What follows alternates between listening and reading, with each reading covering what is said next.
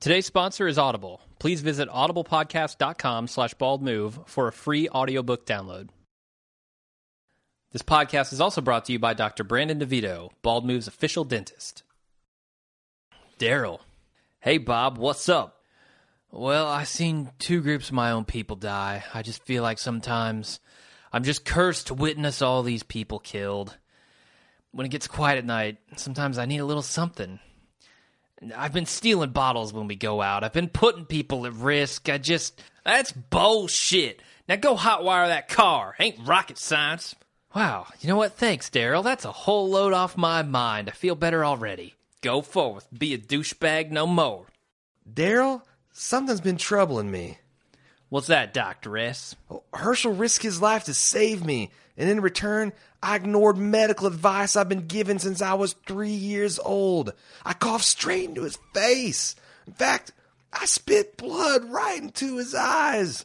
It was awful. And now, I think he's been infected, and That's bullshit. Now go take this carburetor and rebuild it. It ain't brain surgery. Yes, thank you, Daryl, thank you. And cover your mouth next time, Jesus. Daryl, I feel like I have to apologize. For what, Ty? It's just that I've been a total asshole. I've been mad about this killer running loose in our prison, and now my sister's sick, but really it's inexcusable. I've let everyone down, putting you all at risk with my crazy ways and That's bullshit. Now take this screwdriver, strip some wire out of them old lamps over there. It ain't nuclear physics, man. I feel like an enormous weight has been lifted off my chest. I never knew my conscience could feel this squeaky clean. Lord, I'm going to sleep well tonight. Ooh, Daryl, I have something to confess. God damn it, Lori. If you're going to fuck around, you can get on before you get spit on. Sorry about that. Daryl, I got something to confess. Back before I was alive, before everything changed, I did some pretty heinous things. I used to force Rick and Carl to eat my pancakes. Every Sunday, I made them tough. I made them lumpy. Sometimes I made them without any milk or water or any kind of liquid just to see how bad I could fuck them up and still have them eat it. Oh, they thought I didn't know, but I did. And that's bullshit. I'd give you some random menial tasks, but you're a ghost. So just discorporate or something. It ain't differential calculus. I don't even know what that means, but I feel so free. Like I can finally leave this plane of existence behind. Goodbye, Daryl. Goodbye. Good. You're driving Rick batshit. Get out of here. For real this time. Daryl, good that you're back from your run. I hear you got a way about you. You've been absolving people of their sins. I don't know about that. What I call bullshit is bullshit. Seems to help people. Well, I got something been weighing on me. When you guys didn't come back, me and Carol went on a run to get supplies and, well, she confessed that she killed Karen and David. Is that right? Yeah, and she wasn't sorry or nothing. I felt she took it upon herself to be judge, jury, and executioner. We can't have people making unilateral decisions about other people's lives without any sort of due process or consultation with the rest of the group. So I banished her. Wait, you what? I gave her some food, water, gas, told her she weren't welcome no more in our prison. So you took it upon yourself to kick out my theoretical specular slam piece? Well, pretty much. I've been feeling just terrible about it since the drive over here. Uh-huh. Well, that is bullshit. Go to the armory, get one of them flashbangs we got left over, shine it up real nice, pull the pin, and cram it up your fake accent-having, limey ass, because that's going to be a lot less painful than when I get a hold of you and beat your ass right into the ground.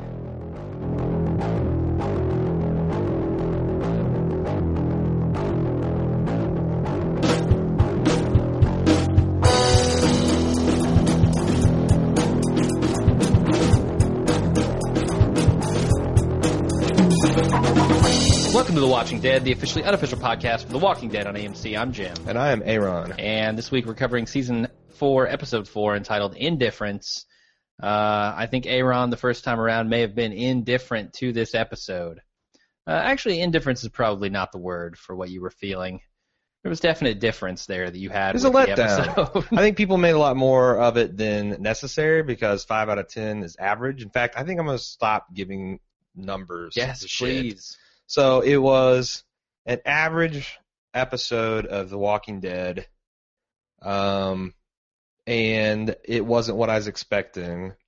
And what I found is you can have a well-acted, well-presented, well-edited, well-written piece of drama that I don't like because I don't agree with the direction they're taking it. And I came from such a walk this weekend and off the last 3 episodes and really getting excited about what Gimple was doing with it.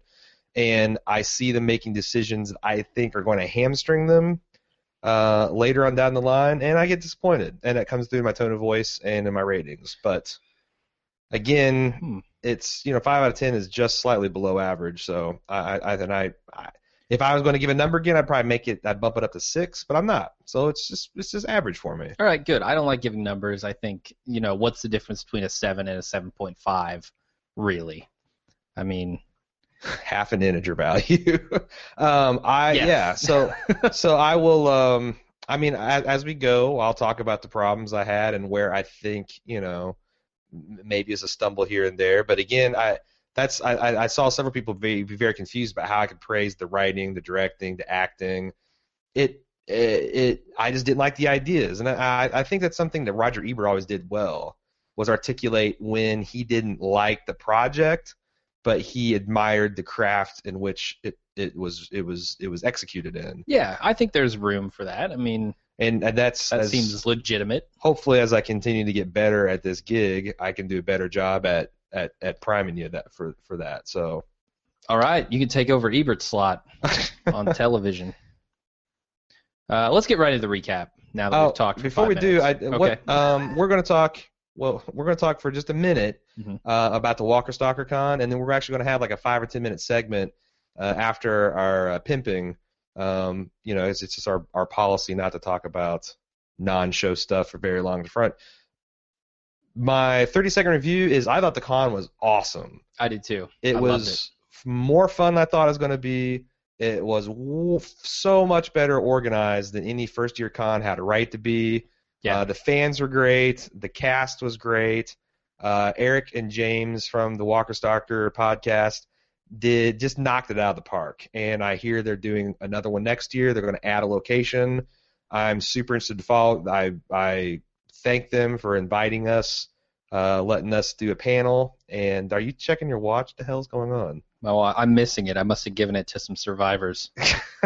Tapping your non-existent watch. 30-second review, man. I'm just saying. I just want to give him props and say that absolutely. If anyone's kind of like sitting on the fence about not sure if it would be cool or not, I thought it was well worth the time and money invested to go down there and check it out. All right. So we'll talk about more after the pimping, but let's get to the episode. Absolutely. We start off with Rick kind of double-checking Carol's story while she talks to Lizzie about it almost felt like a farewell, having watched it through one time already. The second time around, it was like, yes, I know what happens to Carol. This feels like her farewell to Lizzie and some parting words, It wasn't meant to be that from Carol because she obviously didn't know she was going to get left behind, but that's what it felt like to me. Yeah, I really liked the shot selection and how they did this. I thought they were kind of trying to jam too many ideas in here. It's too much and giving too much for the little girl playing Lizzie to do because she just can't carry that much. There was one moment where I thought she was good, where Carol just said that you can't be afraid and you have to, get through it, and she was just like, how do I do that? Because this girl is kind of lost at this point. She's got no father, right? Yeah, it ain't getting any better, babe. No. The Rick Reaper comes back to prison. I thought that the parts where she's saying about the walker, people come back and you're just different and all that, was a little too ham-fisted way to get the themes they're wanting in there. Yeah, and it felt like this little girl is telling Carol that what she did is wrong, even though she has no knowledge of it, right? It was just kind of a way for the writers to give some moral guidance. Very confused about Rick, the reenacting in Rick's head of what she did.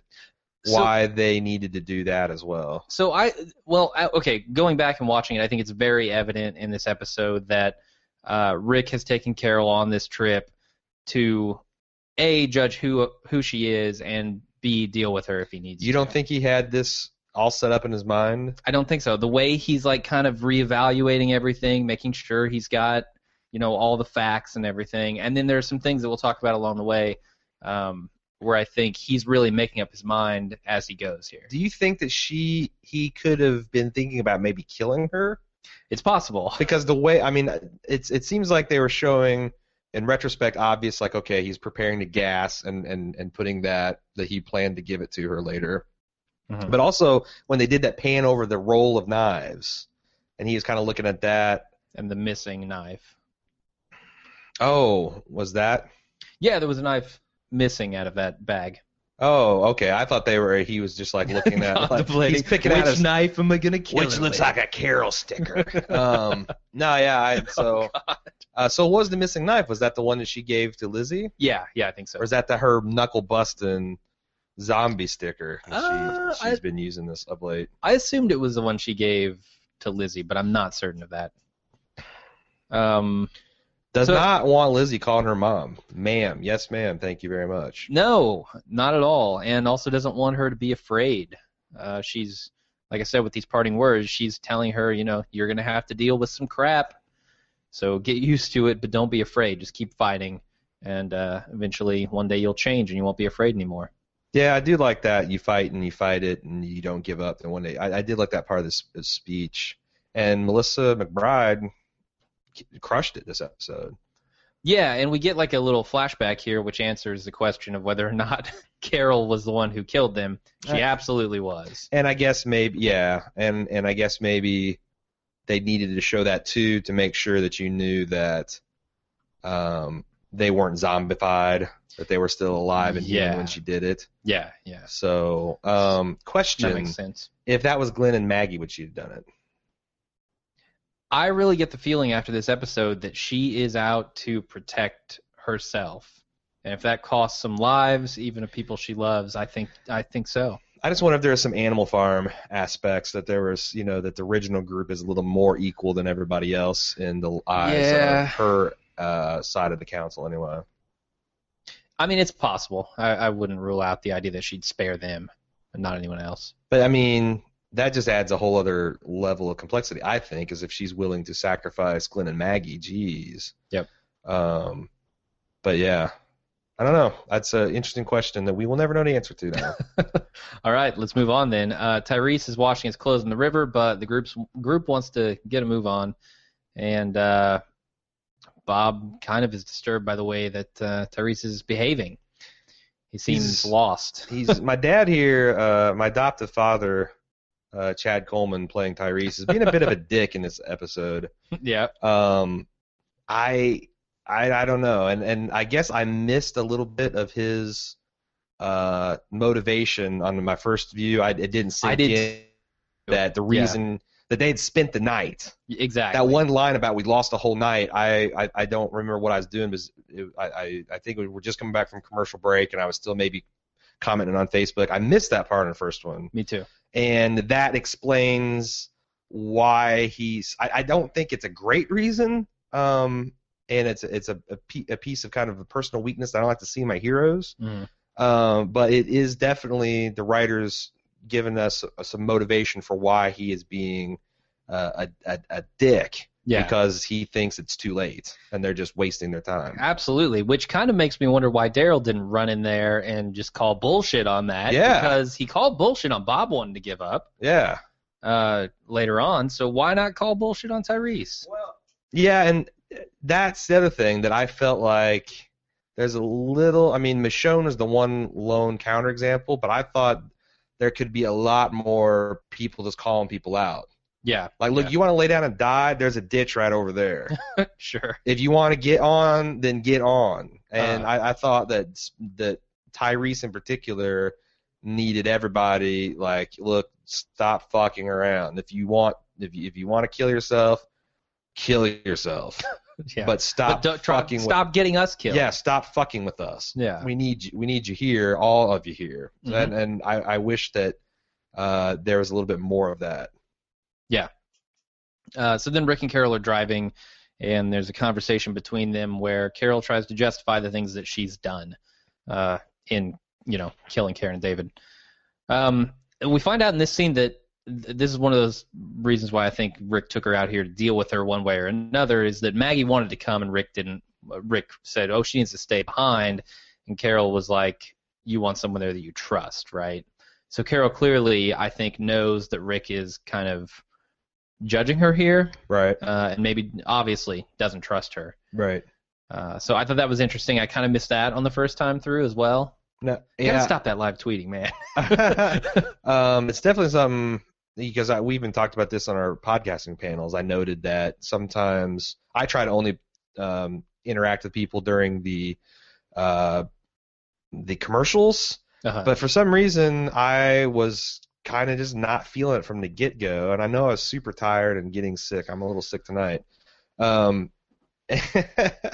Getting off screen won't save you from the Captain Trips flu that's about to ravage this apartment. But no, I just felt like that when the less I like an episode, the more I kind of get chatty with the fans, and it's kind of snowball, and I need to work on that for sure. Oh, okay, gotcha. Yeah, we were both real tired from the Walker Stalker Con weekend, and it was a challenge to stay up long enough to do that podcast, honestly. I'd slept a couple hours the night before, so. Yeah, you did. Moving on. Yep, Daryl finds Jasper. Jasper not being a person, but being a rock. He's going to use it as a grave marker, apparently. I could not understand a damn thing that was being said during this scene. Yeah, Not a word. Michonne and Daryl mumble. Daryl was talking with grits in his mouth the whole episode. And I found it's weird because the second and third time I was throwing subtitles were getting things that Daryl's saying wrong. And I'm like, wow, this is really interesting. Yeah, I had to watch this a couple times to get what he was saying. So what is the gist of this conversation here? Because I understood what they were saying, but I didn't understand why they were saying it. None of it made sense to me. Okay, so he's basically saying I couldn't understand if it's someone's birthstone or what personal significance it had, but someone that recently died, and he saw it and was going to use it for the grave marker, and Michonne was impressed by that level of personal knowledge he had of their fellow prisoners. Okay. And he's like, well, you might learn some things if you stick around for more than a couple hours. Gotcha. I thought he could use the Jasper for something. Yeah. Like to make something useful, and was telling her she might learn something if she stuck around. He's like, I'm right. 1/16 of a way to a bitchin' chess set. This is gonna be my rook. Checkmate, Michonne. So yeah. Okay, that makes a lot more sense. Thank you. So we go back to Rick and Carol, who pull up to a housing development, and they find an abandoned car that's been there for at least a day, Rick says, and really only a day or two. But they keep searching for meds and food. I noticed in this scene, this is something we talked about over the weekend on our way to Walker Stalker. Rick's a single strapper, Carol's a double strapper. Yeah. Yeah, did you catch that? Carol's way cooler nowadays. Nowadays, in the 90s, Rick. But my old ass identified with Rick single strapping his back. We're talking about backpacks. Yep.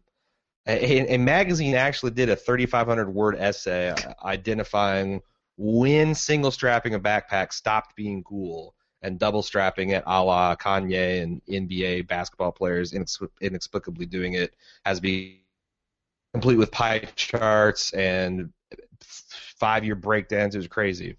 More than you wanted to know. He also suggests here that if they can eat it, they take it. And my immediate thought was, even the dog food, Rick? Yeah. Even the dog food? Are you sure? Good. He's not too good for dog food. Well, those are for the other prisoners. That's D block. Yeah, forget about them. Yeah, they're the pig class. They'll feed that to the horses. But Did she? I thought it also. This is the first sign that we're dealing with a bunch of fucking idiots. Is they're the kind of people that think it's funny to, in a zombie apocalypse, handwrite "Pardon Our Dust" on their car. All right. I thought it was funny too. You did? Oh yeah. Okay. Oh yeah. So now I know what You know what kind of what idiot kind of you're dumbass I'm dealing dealing with. We're moving on then. Daryl's group uncovers another car, an overgrown one. Kudzu, man, it's the real menace of the South. Fuck The Walking Dead. That shit, you stand still for 5 minutes, just green mat over you. Oh yeah. Well, so if you think about it, it's been like 2 years, right? So I'm kind of glad to see that they're taking that into account. Sure. And without society there trimming back nature, it grows over what we built. Just like your pubic hair. Oh God. The battery's dead, so they search for one. Tyrese goes a little crazy and he unleashes some water. Did you notice the gas sign, the price sign? No, I didn't. How much was it? Well, it was they had done the old calculator trick where you turn it upside down, you can spell out boob or boobless. Oh, they went to classic hell. Nice. With an upside down 7734. Perfect. No, I didn't even notice that. Yeah, I thought that was a nice touch. That is, definitely. I would have gone to boob. But hell's probably more thematic. So what is Tyrese's deal here? Is he thinks he's lost Sasha, he knows he's lost Karen, and he has a death wish here when he pulls this walker out of the Yeah, it does seem lines. like he's wanting to do suicide by walker. Yeah, that's what it felt like. Which is a really douchebag move because then you're going to force one of these guys to kill you. Yeah. So the more I like a character, the more I hate it when they act like a fucking asshole. And I really, really like Tyrese and Chad Coleman, so I was annoyed. Yeah. So maybe, and also, is this one of the dumber Walker set pieces? Like, where did these guys come from? Was that growing up against the side of the building? I think so. I think it grew over like broken windows or a broken door or something. Yeah. That's my guess because I think that's the building that they go into. Yeah. No, that's for sure. Okay. I was just trying to figure out how in the hell, because Tyrese hadn't gotten that door open. I assumed it was broken windows at the height they were coming out and kind of being held at the waist. Oh, I just thought that they were stuck in the vine somehow, and I'm just like, what? Or maybe, yeah. I don't know. Worst marionette show ever. All right, let's move on. Carol and Rick are searching a house where they find 2 survivors. I don't know these people's names. Sam is the guy. Sam is the guy? Okay, I was just going to call him New Dude. I'm going to call it Girl Bright Eyes, too. All right. I like how they also have different names for the walkers. I know some people, kind of get annoyed by that fact. I do. I think, you were saying you did, but I like it. Skin Eaters? Well, okay, that's a cool name, for one, although they eat more than skin. That's what I'm saying. And Daddies is that seems like the slang or the nickname they've come up with, Yeah. Whereas Skin Eaters is a little more official. I kind of think it'd be cool to just call them assholes. Sure. Why not? So these guys, this is the thing that doesn't add up, and Rick and Carol kind of mention it later on. Mm-hmm. These people have guns, they have weapons. They, by their own admission, have been holed up in a bathroom for 2 days because a single walker is upstairs with them. What the actual fuck? Okay. And the walker wasn't even standing right outside the door. It came from another goddamn room. Yeah. So you would think at one point the walker must have gotten bitten bored and gone the other side. And I can't figure these 2 out. What is there more to this couple, Jim? So they are. I don't think there's any more to them. They're just that helpless, lost in high weeds. They're lost in high weeds. If you notice, they're both severely injured. I mean, one guy's got his shoulder, his right arm, probably his dominant arm is useless. I don't know if I could kill a walker with just my left hand. I could throw it down the stairs, maybe. Probably. I mean, it's right. The stairs were right there. Yeah. I don't know. I just felt like these guys. I was hoping to show, because some people are like, oh, well, these guys are going to do something and come back later. They're going to be. I'm like, I don't buy them being any kind of double agent or threat or a member of a larger group. They're just too stupid to live. Yeah, I'm with you. I think they're just remnants of a group that got eaten. Do you think Sam made it off, or do you think he just died and that's why he didn't come rally back? I assume he's still out there. Really? I don't. Yeah. I mean, we didn't see him die, so I don't know what the assumption I should make is. But that's the one I made. I saw his survival skills. I judge him dead. Okay. There's a moment where Carol stabs this walker that's falling down the stairs in the head with a knife or a screwdriver or something. I don't know. And I felt like, and then it cuts to Rick, who was kind of like, ooh, like a little disturbed by it. I was wondering if he was envisioning like Carol doing this to Karen and David. Maybe. Like, oh, that's what it was like, huh? Wait until they're weak from falling downstairs. That's low even for you, Carol. All right. Carol repairs new dude's dislocated shoulder, Sam's dislocated shoulder, while Rick watches. Nifty. Yeah, pretty awesome skill to have, you know? Mm-hmm. They question them some more, and then Rick asks them the 3 questions that he asks 2 people so How far many this have series. you killed? Yeah. We're supposed to assume he asks everyone that. Right. I assume Bob got those questions, right? Controversial 3rd question. Have you ever danced with the devil in the pale moonlight? Yeah, and then he whips out the hand buzzer. It was weird here to hear Carol say that, like, essentially deny that Sophia even existed at any point, right? Because they say, have you lost many people? And yeah, I thought that was. like, I couldn't tell this your is children. I mean, obviously, this is a deliberate stylistic choice that she kind of, in her own mind, hasn't fully settled, and we find out later she just is getting by ignoring thinking about her daughter. So it's like, these aren't my daughters; they are my daughters. Don't call me mom. They're my girls. One of my girls is sick. It's almost like she's confused and unsettled in her mind, which that makes sense. I mean, she just got this responsibility thrust upon her. Yeah, and it's much easier to keep it at the badass school marm level than it is to let that other, circle of trust get violated, torn down, whatever. And I think it's a good way to show that while Carol tries to be this badass on the outside, she still does have a heart, at least to a certain degree, because she can't just forget about Sophia. Mm-hmm. I mean, Rick at the end asks her, like, why you can't even say her name, can you? But I don't think that's true. I think Carol just is trying desperately to forget it. Yeah, I mean, that's the one thing, she's fighting it every day. Yeah. And her way of fighting is to not think about it. Yeah, absolutely. So Daryl and Bob continue to search for a battery, and they find it. Michonne asks Tyrese what the hell he's doing, and he tells him that he's going to start getting people killed, or he's going to get killed even.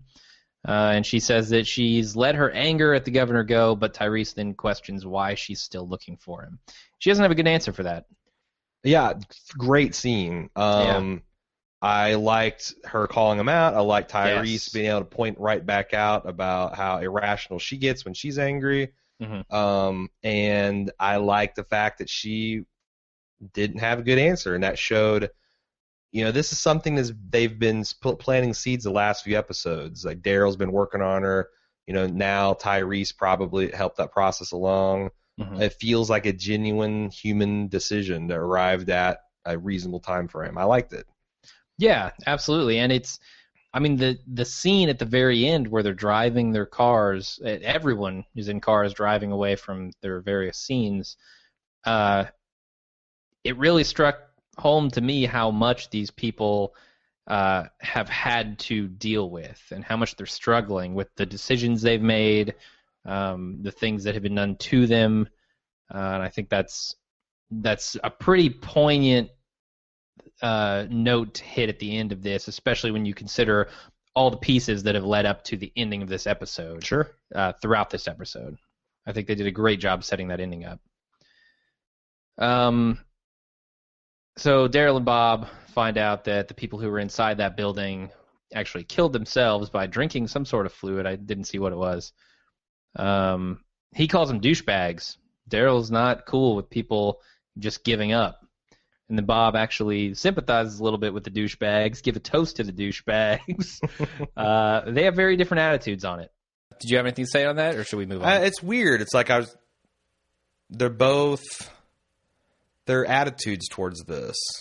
Like Bob seems a lot more accepting of it, but then, later on he's clearly not accepting the struggle, and Daryl calls bullshit on it and makes everything better, except for it doesn't.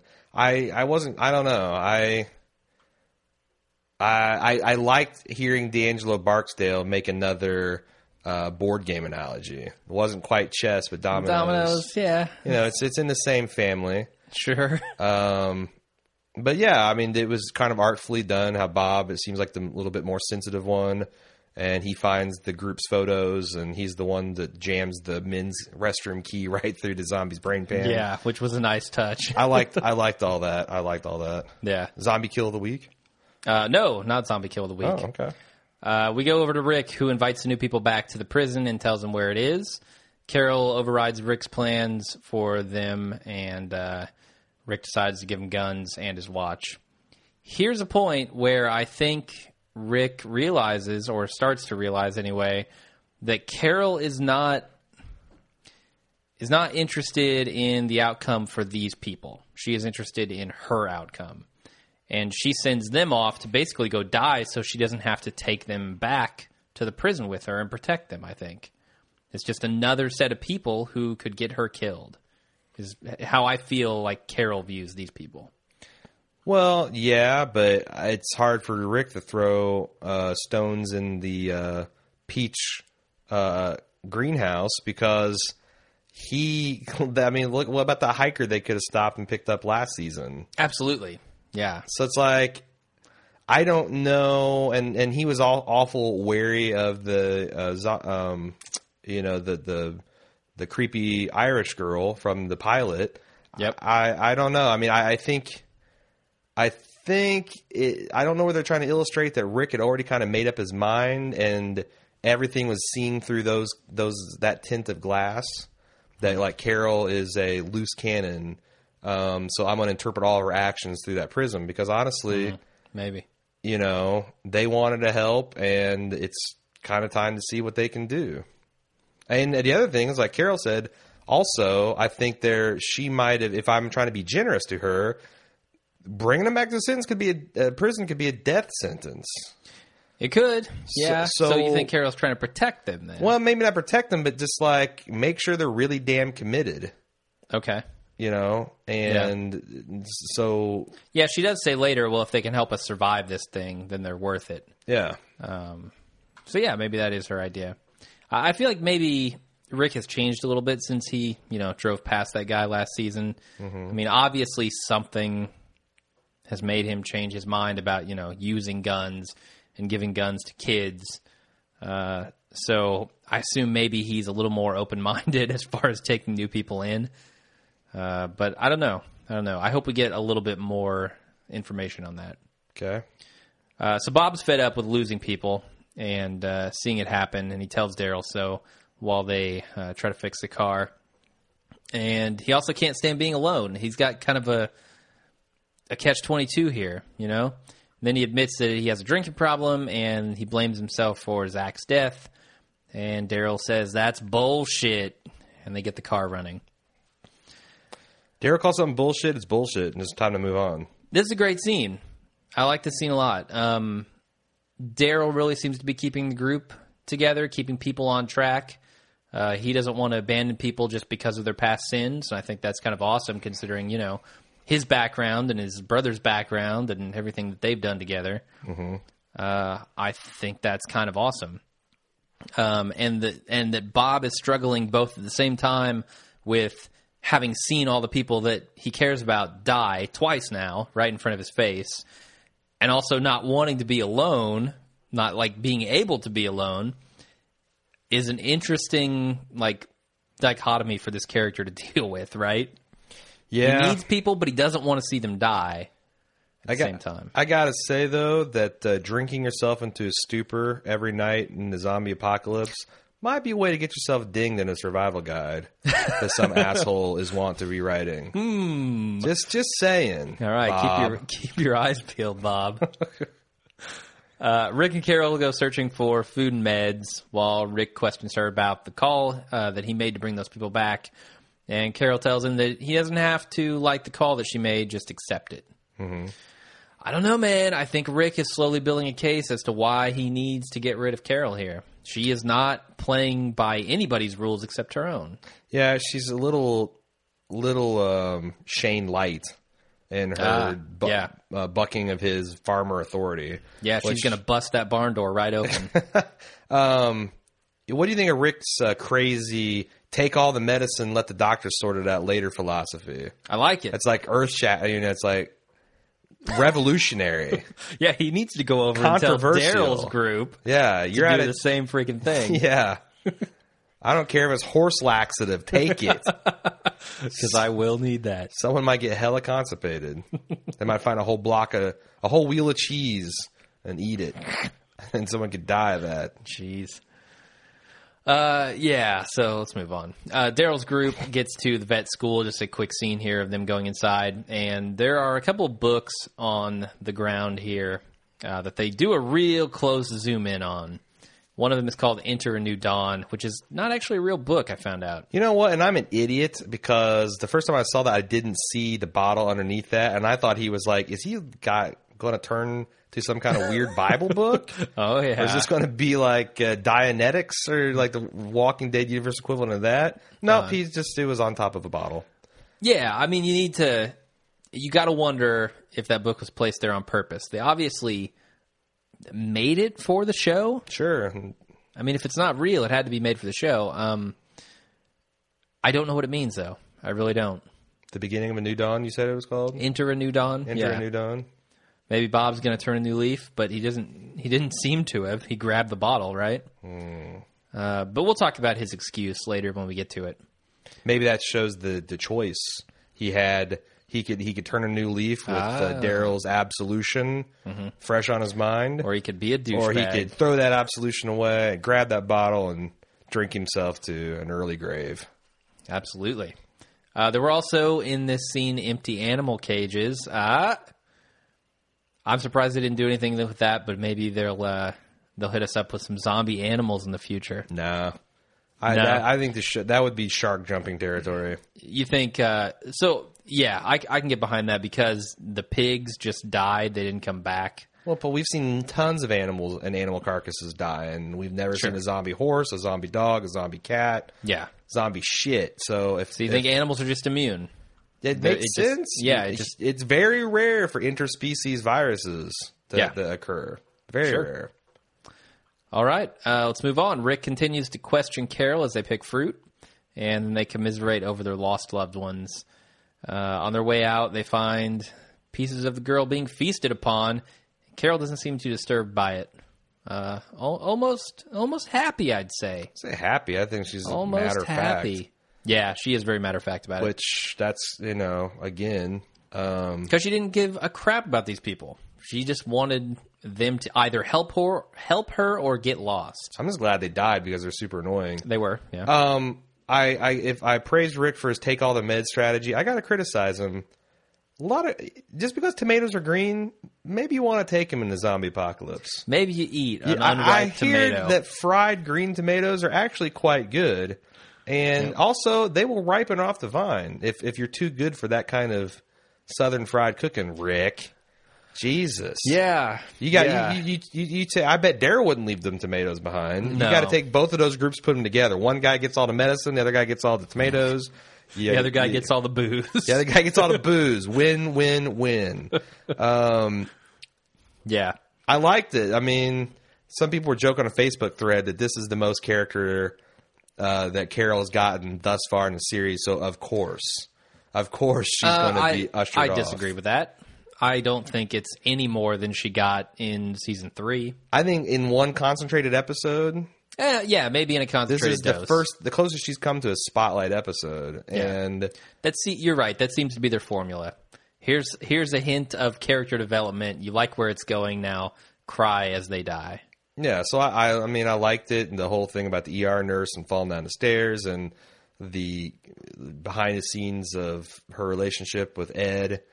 All good stuff. And again, Melissa McBride was crushing it. Oh, totally. So also, to further add to the crimes of Lori Grimes, fucking up pancakes. How can you can't cook for shit. And I can make a pancake. And I could give you 3 Sundays, and on the third one, you'd be making a perfect fucking pancake. On the first one, they're easy, man. I'm just saying, I don't understand how you can mess up pancakes. Yeah. Burn them, but then the next week, turn the heat down. Jesus Christ. Apparently, she just left clumps of flour in there. Well, I mean, that's a fine art. You don't want to beat the pancakes to death and make them tough.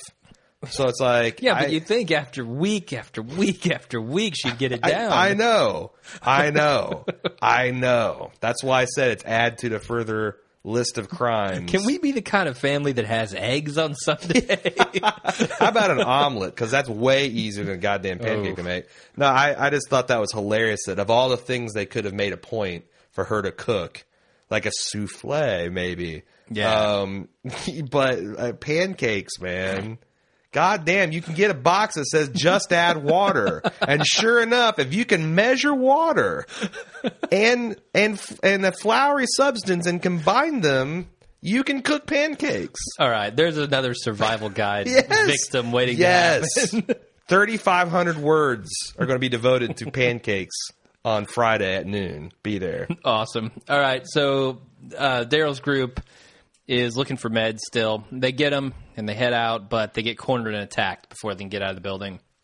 And they can't really fight back because they notice that the zombies are infected. Why? So they run. It looks like they went out a different way than they came in. Yeah. It seems like the correct survival strategy is if you're ready to go...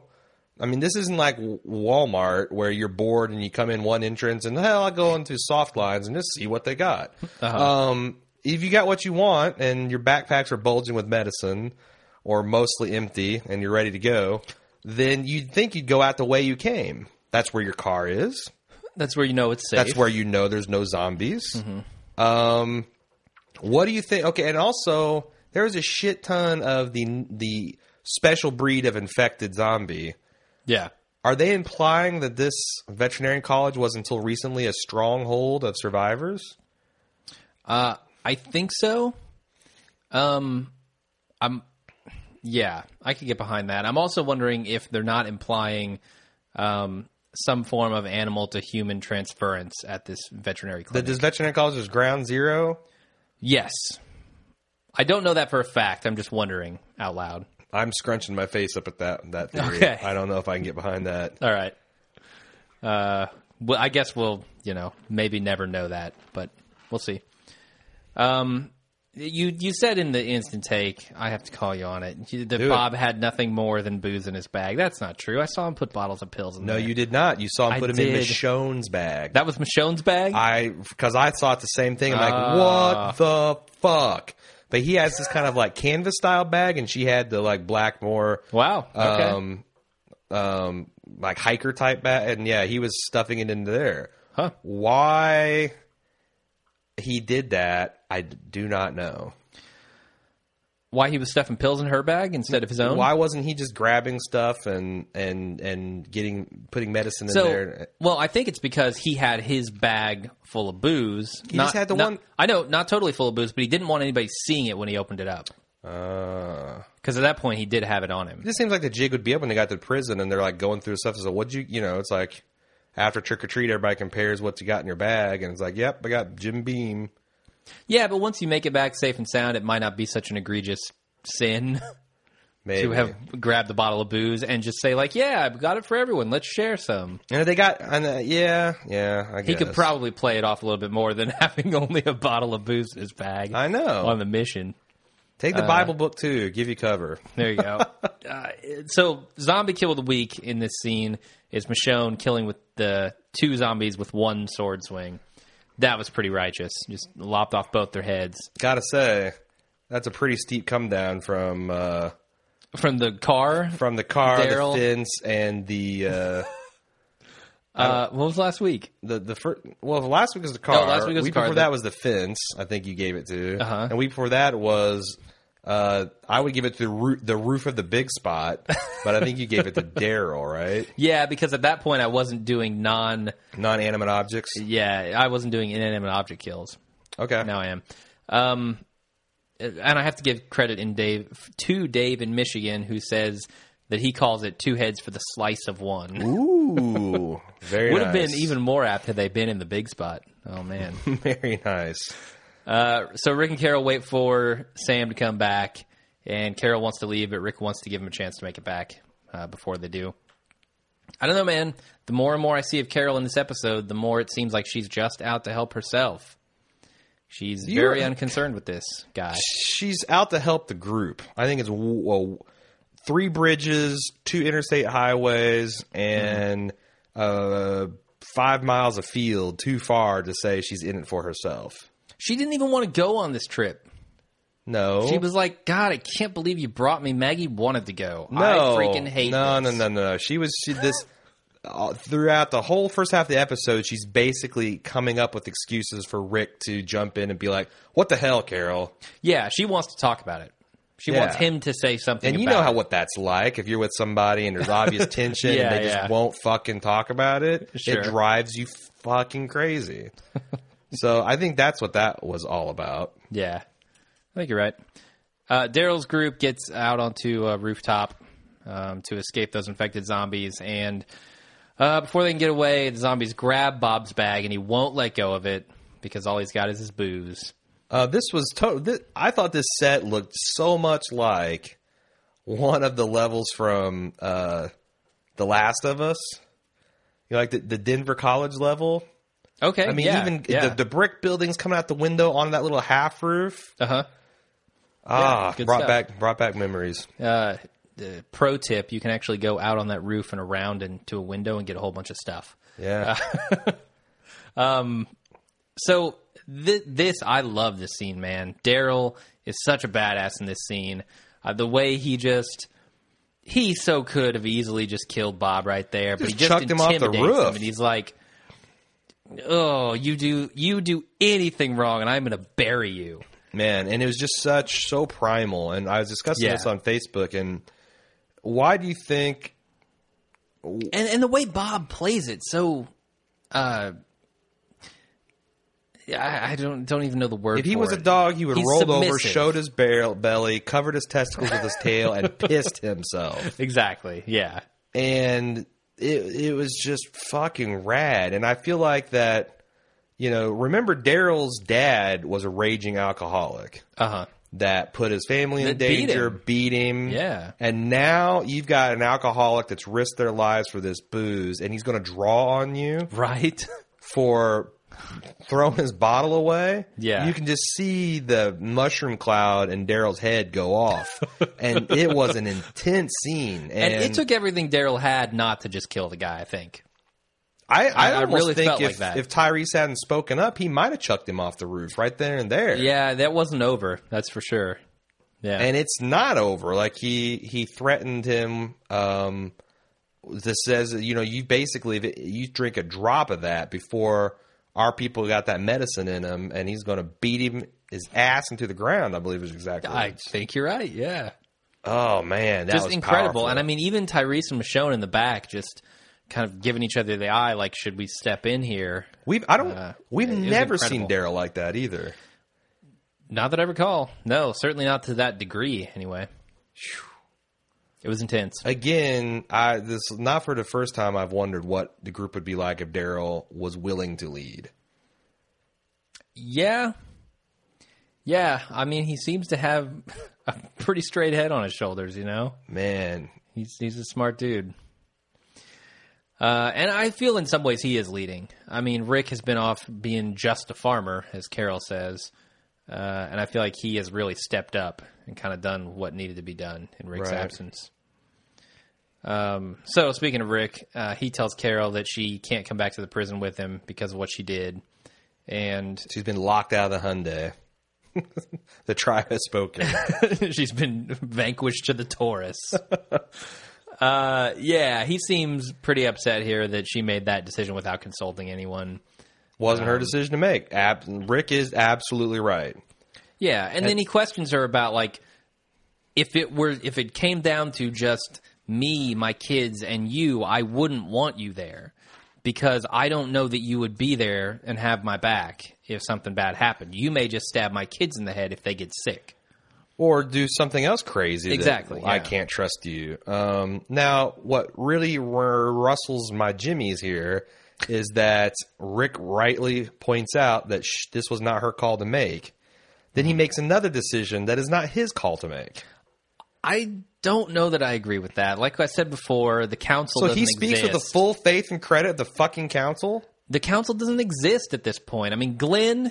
they're sick. Glenn is super sick. He just can't kill him then. They're gone. They're dead. No. Knife him right in the neck, I never Carol. said that. He is far too sick to do any kind of job as a council member.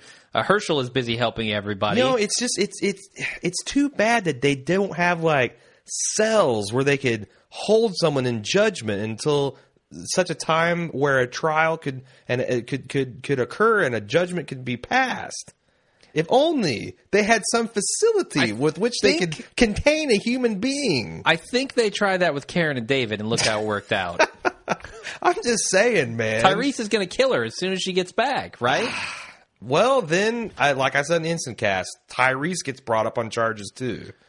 I just don't get. I don't know. Why doesn't it make sense to spare Carol's life and try to deal with Tyrese by some other means? You're right. I am not arguing the facts of the situation, but the fact is that is not his call to make. He does not get to grant and take away life. And the thing is, the thing that really annoys me about it is I feel like we're starting a little bit to go around in circles again with Rick. Who are the council members, though? Think about it. Glenn and Sasha, totally sick, can't do their jobs. Yeah. Herschel, busy helping everybody, probably sick himself. He got spit blood on last Daryl ain't sick. Daryl, gone. Nobody's seen him for more than a day. Carol, with him, the one who killed the people. That is the council, man. Yes. There is no you have council. Said nothing that's changed my mind so far. I'm saying there's no council. Rick is the leader now. He's got to make a decision. Well, yeah, he has made himself the leader again, and God help us all if he goes back to bitching about being the leader. I don't know. No, that would be funny. And again, you're saying all that, but he did not have to make that decision. If Tyrese wants to beat a woman to death in cold blood, then they need to deal with that too. But I'm just saying, like, are we? All right. Does he want a rule of law or not? Does he want a council or not? Does he want to be the dictatorship or not? Like, goddamn, make up your mind. All like right. In the comics, this happens exactly one time where he has this crisis of leadership and then decides, I'm not going to say which way it goes, but this is an argument. And they decides to deal kill with himself. it. Like this just keep happening every season. I'm not interested in seeing a bunch of leadership navel gazing. And everything he said about Carol, I think, could be said about him. Now, having said that, I just didn't like it. It was well acted. It was well written. And the other thing I didn't like about it is that this show doesn't have a ton and doesn't have a long history of capable, strong female leads. And True. I think Carol rocketed to the top of that list with a bullet. She did. And they turned her into this Shane Light character and now banished her. I don't feel like her story is done, and I can talk more about that in the spoiler section. But even not knowing anything about the comics, I feel like she's not done. That can't be the end of this character that we have actually grown to love more than almost any other character. Yeah, and I just feel like that's there was like someone on Reddit said, building up characters and giving them backstories only to kill them or banish them is not a sustainable business model. Yeah. And that more than anything, if you're going to do it, I don't know. I would have liked to have seen a trial. I would have liked to have seen Tyrese's reaction. Sure. And by the way, we are going to see Tyrese's reaction. Oh, we are. Because I will really be pissed if we get back and everybody's just cool with what Rick did. They can be cool 3 or 4 episodes from now, but if everybody's just like, oh, you banished Carol, good job, Rick. Good job. Are there any listener feedback emails with alternate options on what he may tell the group? No. Okay, because I have heard people guess that he might tell the group that Carol was eaten. Man, no fucking way. If he does that, if he just starts blindingly lying and manipulating, that's the way of the governor. I'm with you. I think that would be ridiculous. I just wanted to get your reaction on that. There's just another thing where that could be a perfectly valid dramatic choice. I just don't like it. And I think it's a betrayal of the Rick Grimes character that I know and like. So I hope that's not the case. Yeah, I do too. I'm with you. So we get second to last scene here with Daryl eyeing his Jasper while the rest of the group decides what route to take back. And Michonne tells him that she's done hunting the governor. What do you think about Daryl's general demeanor here? I feel like I don't really get it, honestly. I'm not sure what he's eyeing that Jasper for. Well, and just that he's like just shut down. He's kind of gone back a little bit to his loner ways because he's like, you know what? I tried to help out Bob. I've tried to talk Michonne about all this togetherness, kumbaya shit, and I kind of think it's bullshit right now. So fuck all y'all. All right. They just need a song from Beth. They need Beth there to sing them about girls running away in their teenage years and going to Vegas. They get Serpents by Sharon Van Etten, which is a decent stand-in. All right. So Rick gives Carol the supplies, and she gives him a replacement watch, which is a far cry from the awesome watch he had. And then they part ways. And there's lots of music and somber looks as they drive off. The driving home montage. Question. Yeah, the second driving home montage I can remember in this show. The last one from 8 Miles Out. Yeah, the one with the... And did you notice also there was some zombies walking around in them fields? That long shot where it shows Are you kidding me? No, Was that episode was called 8 Miles Out, right? I don't know, something like that. No, I think you're actually getting this confused with the Breaking Bad episode. It's something like 17 miles. Maybe it is. All right, I got to look that up because if that's the case, they are actually 8 miles out right now. What? Yes, he told them that they were 8 miles north, that the prison was 8 miles north. You're thinking the Eminem movie. I might be 8 Mile. we got 3 days out. 8 Mile and Navarra. Yep. We got season 2 for sure. Definitely. 18 miles out. Okay. Totally wrong on that. Never mind. You subtract a 10, that means something. No, it doesn't. Coffee Theory 6.0. Oh, Jesus. So I really like this. I mean, it was just a moment of reflection, and with the music there, the idea that all of these characters changed so much, and that they're all dealing with some pretty heavy stuff, right? Sure. I mean, this episode, like I said before, kind of built that puzzle into a full picture right at the very end. I like that. Like the song says, they all got snakes in their head or something. How do you think How do you think Carol and Rick parted ways? Do you think she is accepting? Do you think she's sad? Do you think she's regretful? Do you think she's hopeful? I felt like she was indifferent.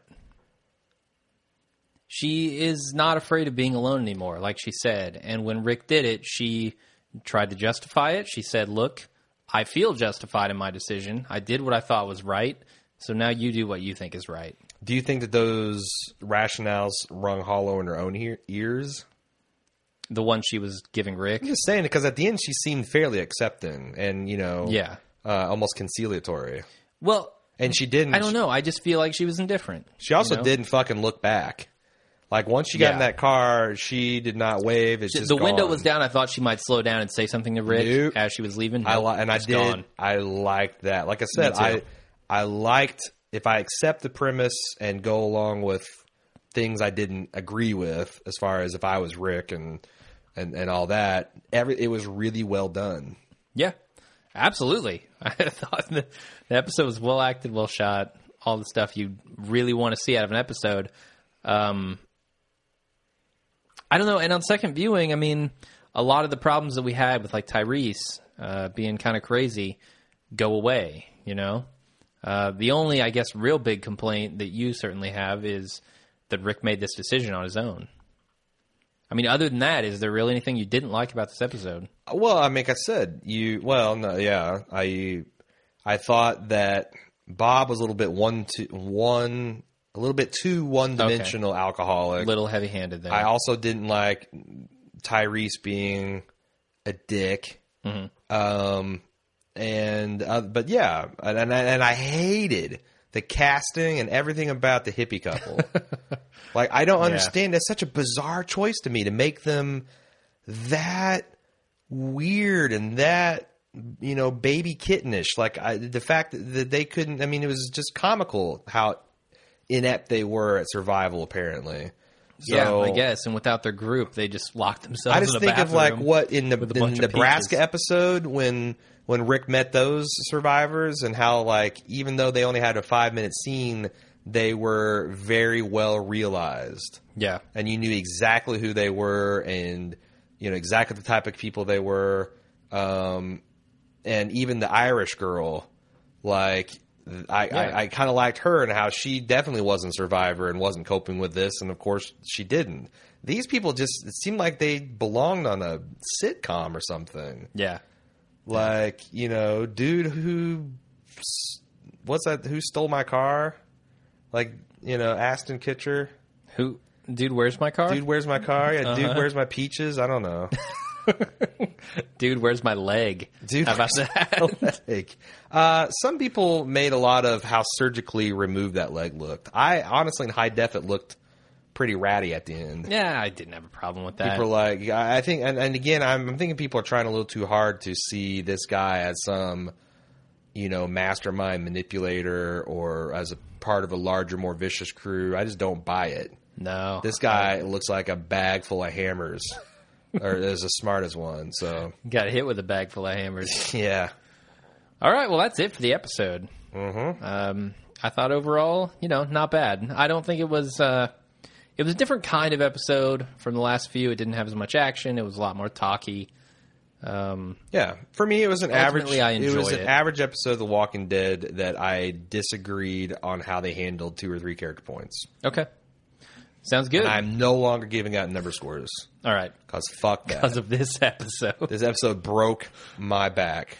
I'm indifferent to scores at this point.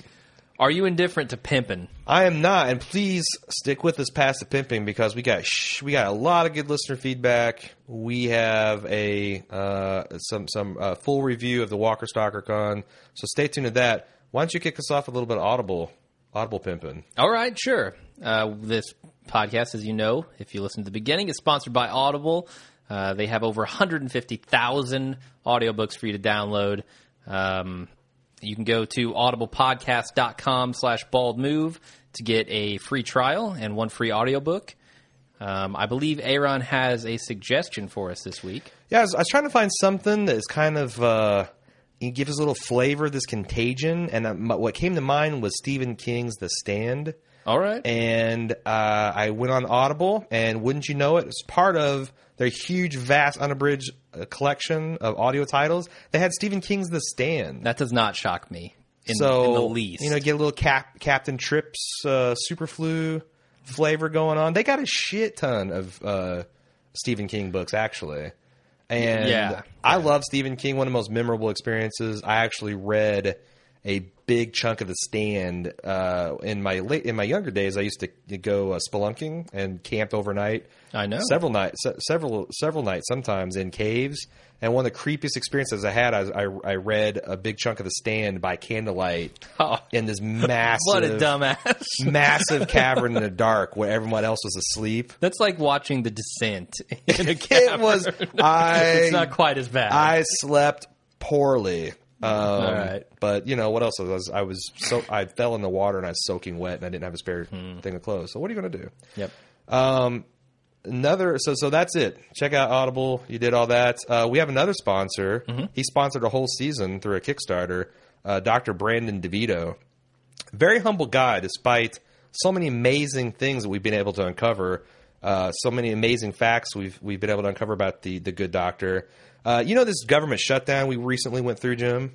I've heard about it, yeah. I mean, how damn near everything but the post office and the DEA completely shut down. Mm-hmm. I've been doing some digging. I've been hanging around some of those conspiracy websites. And it turns out this whole shutdown was a massive cover-up. Of what? It was just to keep the national parks closed so nobody would notice. There was this huge earthquakes in the Dakotas, man. All that fracking they're doing to get the sweet, sweet oil and gas. Man messing with forces of nature he can't comprehend. And turns out there's this massive earthquake, a fault line running right under Mount Rushmore. It shook it so much, George Washington developed a massive overbite. Oh, he looked you can't have that. He looked like a particularly inbred member of the British royalty. We can't have that. It cannot stand. Well, faced with such a public embarrassment to our national image, there was only one thing the United States government could do. They turned to Dr. DeVito, gave him a call. Dr. Devo. Dr. Danny DeVito. And it took a few weeks, but he was able to whip up a custom titanium appliance and a company headgear that the good doctor had welded and applied with his crack team of dental assistants and hygienists. Okay. He was able to bring old George's bite back into proper alignment. The next day, the budget got passed, the parks reopened, and the image and reputation of our great nation was as solid as Washington's granite jaw.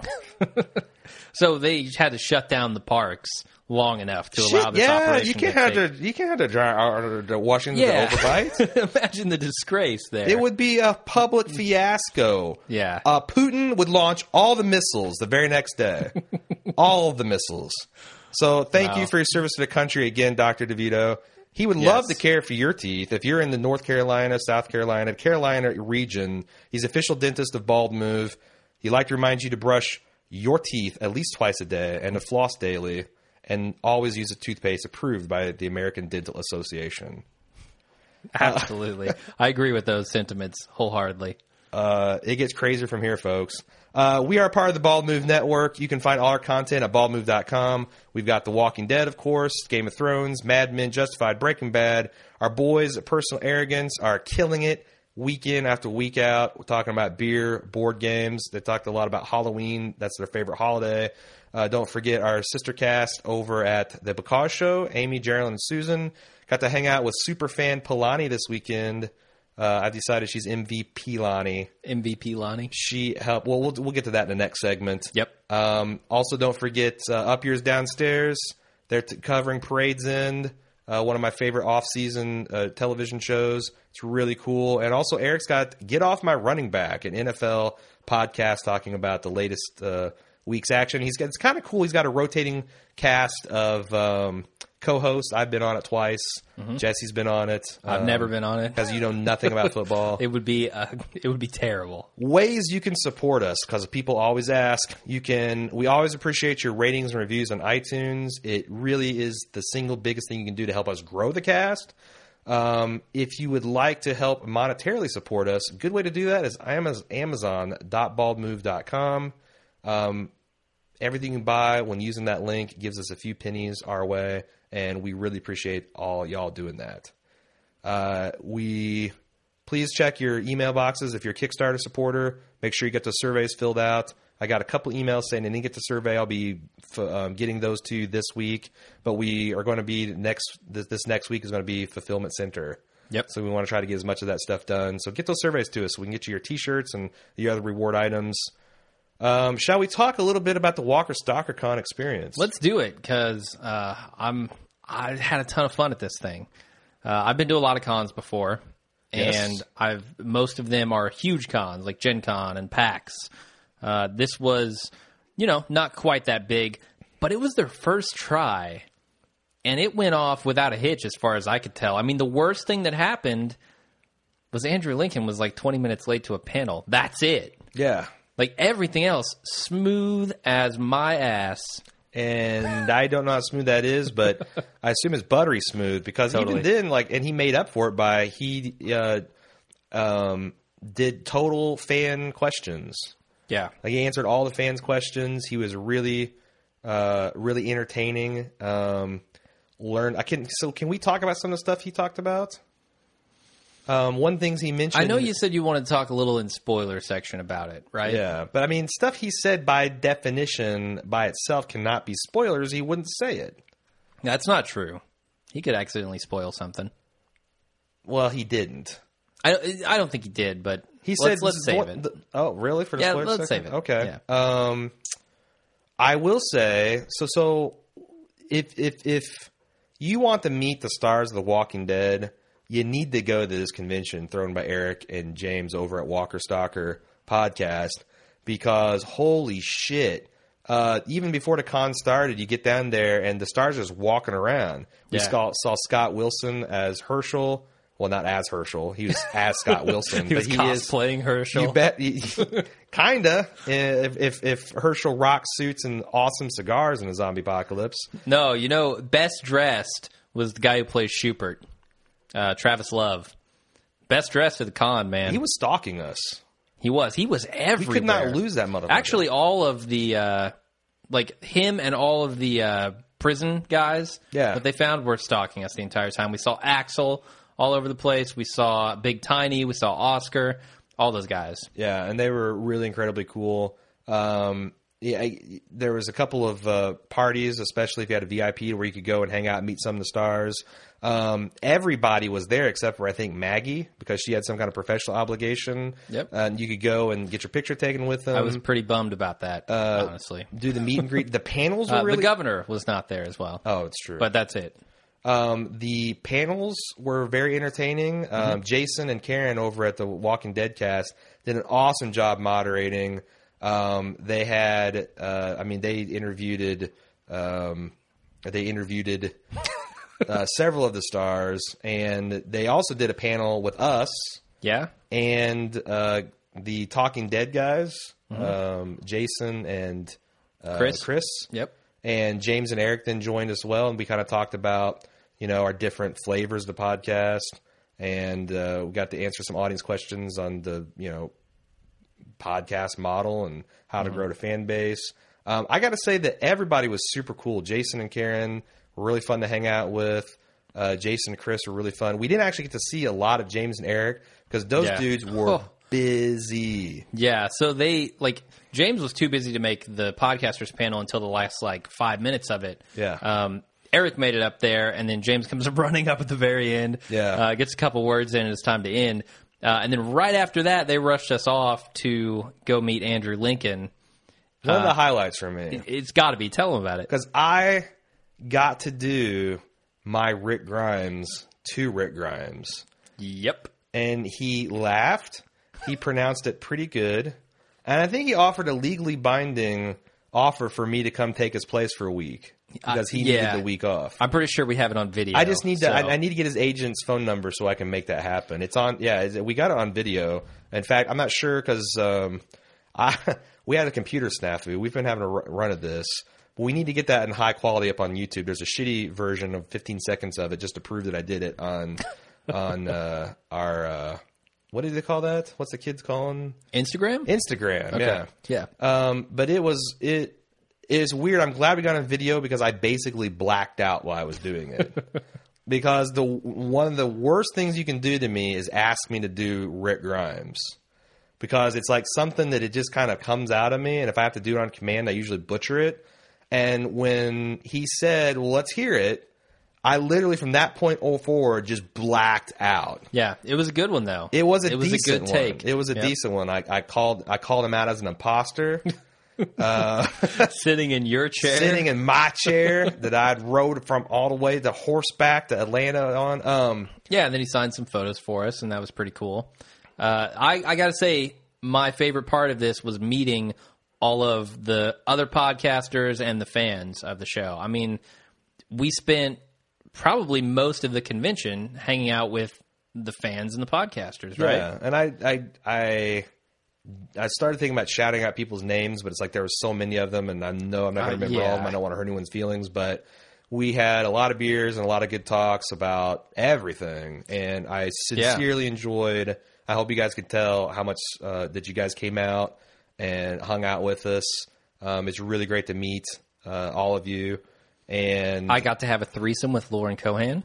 That is not true because she was not there, as previously mentioned. I did get to meet some of my heroes, like Lawrence Gilliard Jr.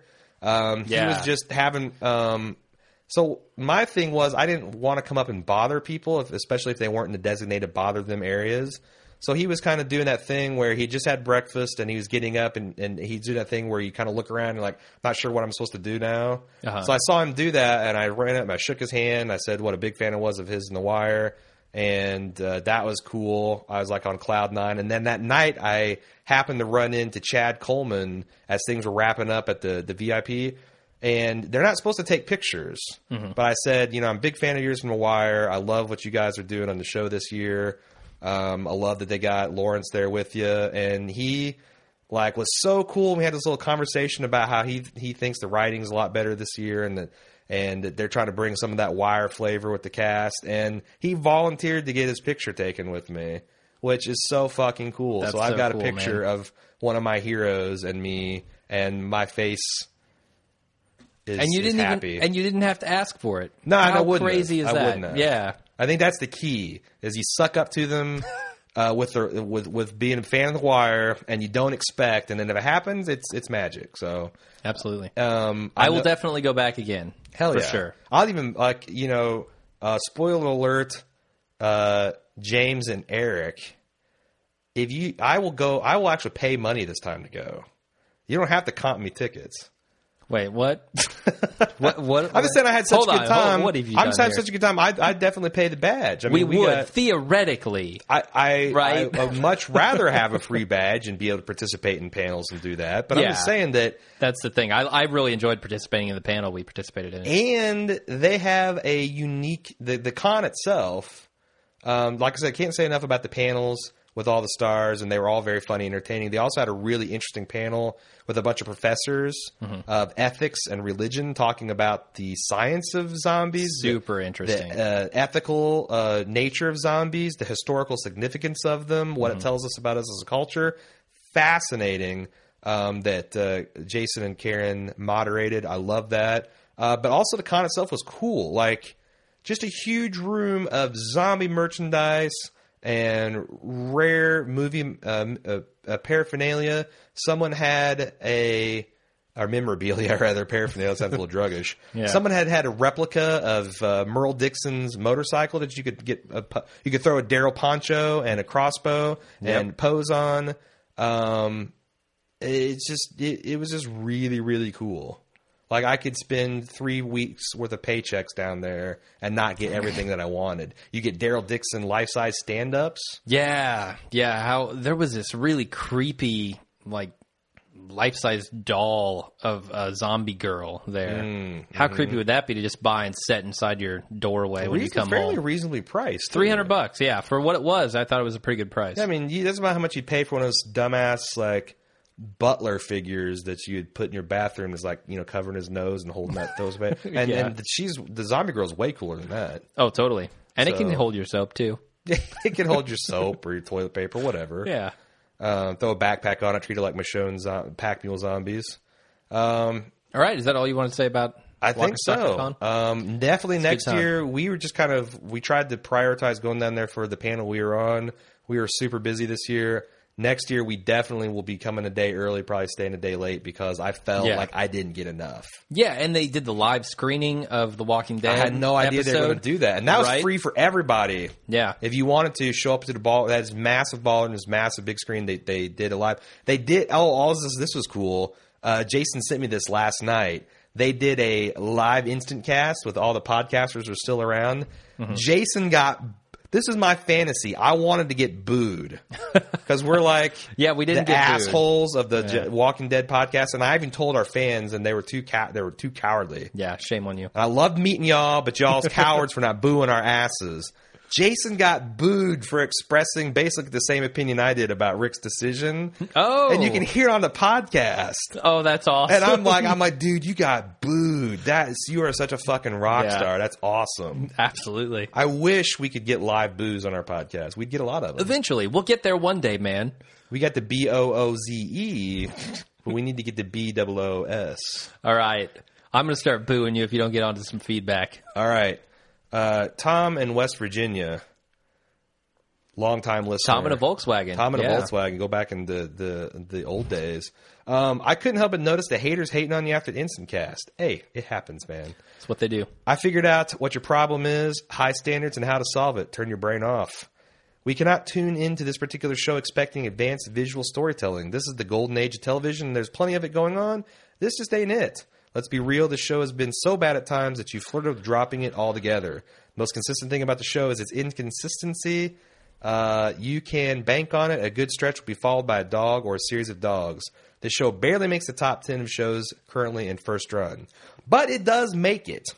And I keep thinking that the pieces are there, and there's no reason why this can't, like Jason said on when we were talking about what we wanted our perfect vision of Walking Dead, is take Walking Dead and add the level of characterization and plotting, attention to plotting details as Breaking Bad. And or more Lauren Cohan. But either one. I don't think that's an unreasonable thing to ask for. We got Kelly Dixon over here. Did you know that she was actually the editor on this particular episode? I did. I don't think it's unreasonable to think that I want the cool zombie action, and I want the great character stuff too. Yeah, if you can do some of the stuff they did in seasons 4 and 5 of Breaking Bad, why can't you do that here? Yeah. You know, good action, great characterization, stellar acting. Bringing the whole package together. Do it. Rooster Winterfell says one of the things Walking Dead has done well this season is showing a growing sense of dread for Rick's crew, whether it be the Walker avalanche or the sickness affecting Glenn or Herschel or the crazy children or Carol. The show has done a good job of setting the groundwork for an apocalyptic finale. That is some next-level shit for this show. There are also 3 black people hanging out with Daryl. Somewhere, Merle is turning in his grave. I feel like Merle was 75% less racist by the time he died. He was. It was largely from the power of Michonne. Yeah. I mean, and once he got away from, probably some of the influences that were, helping him be like that, it probably helped a little. Wilonzo says, I have to side with Jim on this argument, talking about our accent discussion. It is not possible to speak any language without an accent. I'm Irish, meaning I was born and raised in Ireland, and Irish people tend to be pretty good at spotting different accents and spoken English.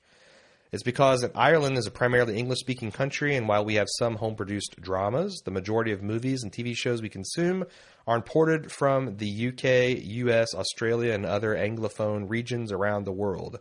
As a result, we tend to be pretty good at spotting accents. It's also said that Americans tend to have a tin ear when it comes to accents originating outside of the States. But when Aaron expressed what sounds like an entrenched view that some people don't have an accent, this damn near sent me into a Rick Grimes-level psychotic break. Accent is imprinted on the way children learn to pronounce language. It's not possible to learn to speak without it. And he gives me several scholarly resources backing up you're in his argument. I am, if nothing else, willing to admit I'm wrong. I'm wrong. What I think is unaccented English is just probably the Midwestern dialect that I'm most familiar with, and what seems to be prized on television. That's the only point I was making. But it's still an accent. Yeah, that's the only point I was making. You know, it's interesting. I read an article in some of this research that points out that apparently everyone sounds the English sounded more American back and before we split. That we actually have a more that the English it was a deliberate the English accent they got now was a deliberate affectation of a more upper crust English accent that developed after Revolutionary War times. And I am nowhere near historically educated enough to comment on that. Yeah, apparently that everyone spoke with kind of a New England accent, and then they kind of got more refined. As kind of a cultural phenomenon in the last 200 years. I thought and that was we did the opposite? Well, no, we stayed the same. Oh, okay. So, and then, went up to the Great Lakes and you betcha and went down south and y'alled. So, moving on to Mike in Texas, what if Carol ends up being the bridge character between the current Walking Dead show and the upcoming spinoff in the next year or two? Perhaps Daryl will go as well when he gets back. We talked about that, maybe. I had a discussion on Twitter about this, too, yeah. Mm-hmm. What do you think Carol could be that particular seed character? I don't see why not, really. And we've talked about Daryl dying, but and we talked about Daryl leaving the show. Maybe the banishment of Carol will be what sets him off. He's like, hey, I didn't think this group isn't what I thought it was going to be. I'm out. Peace.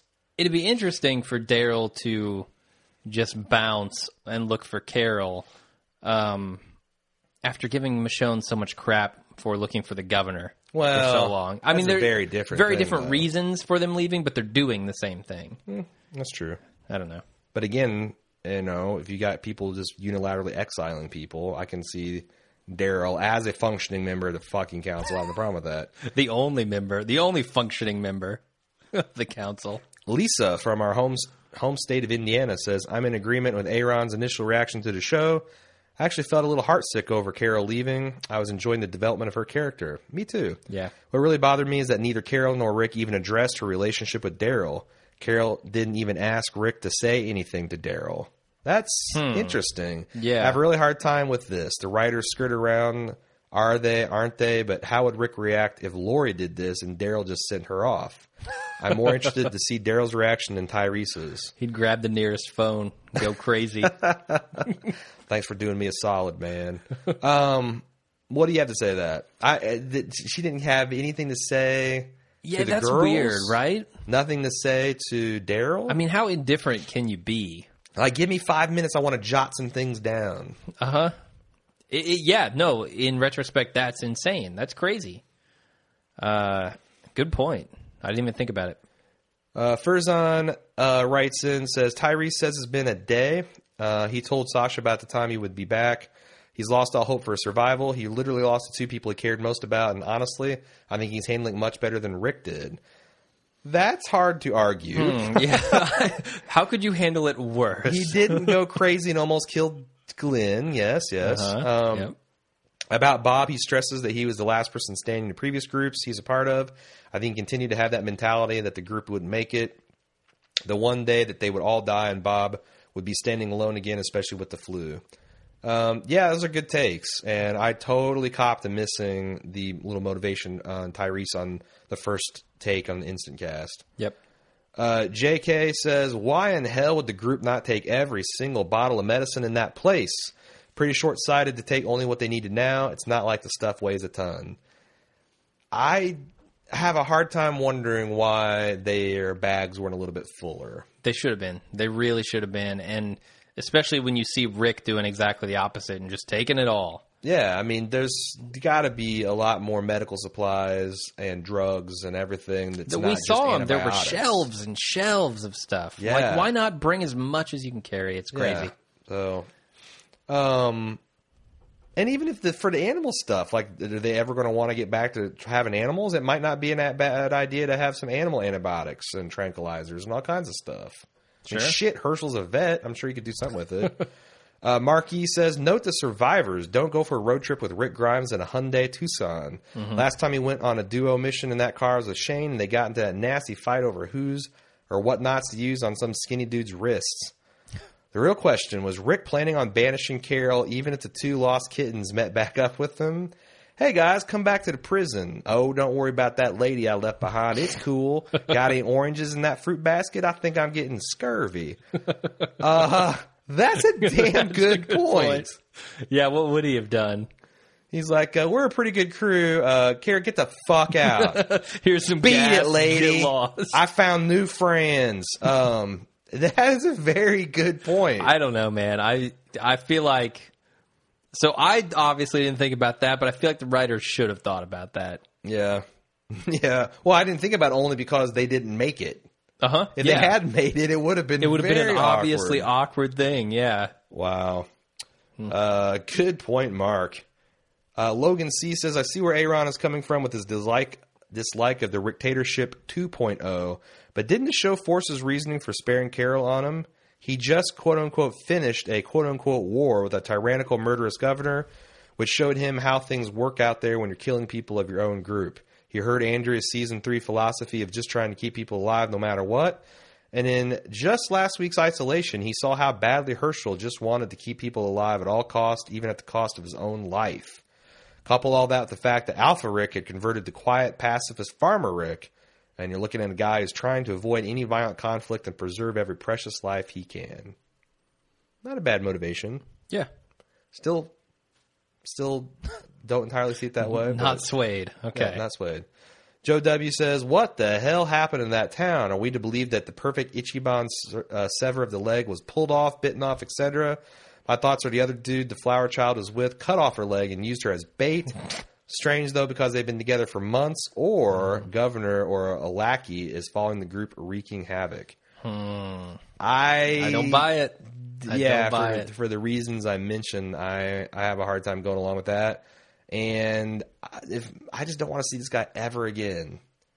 Ever again. Yeah, I'm with you there. Because he's a bad actor and a bad character.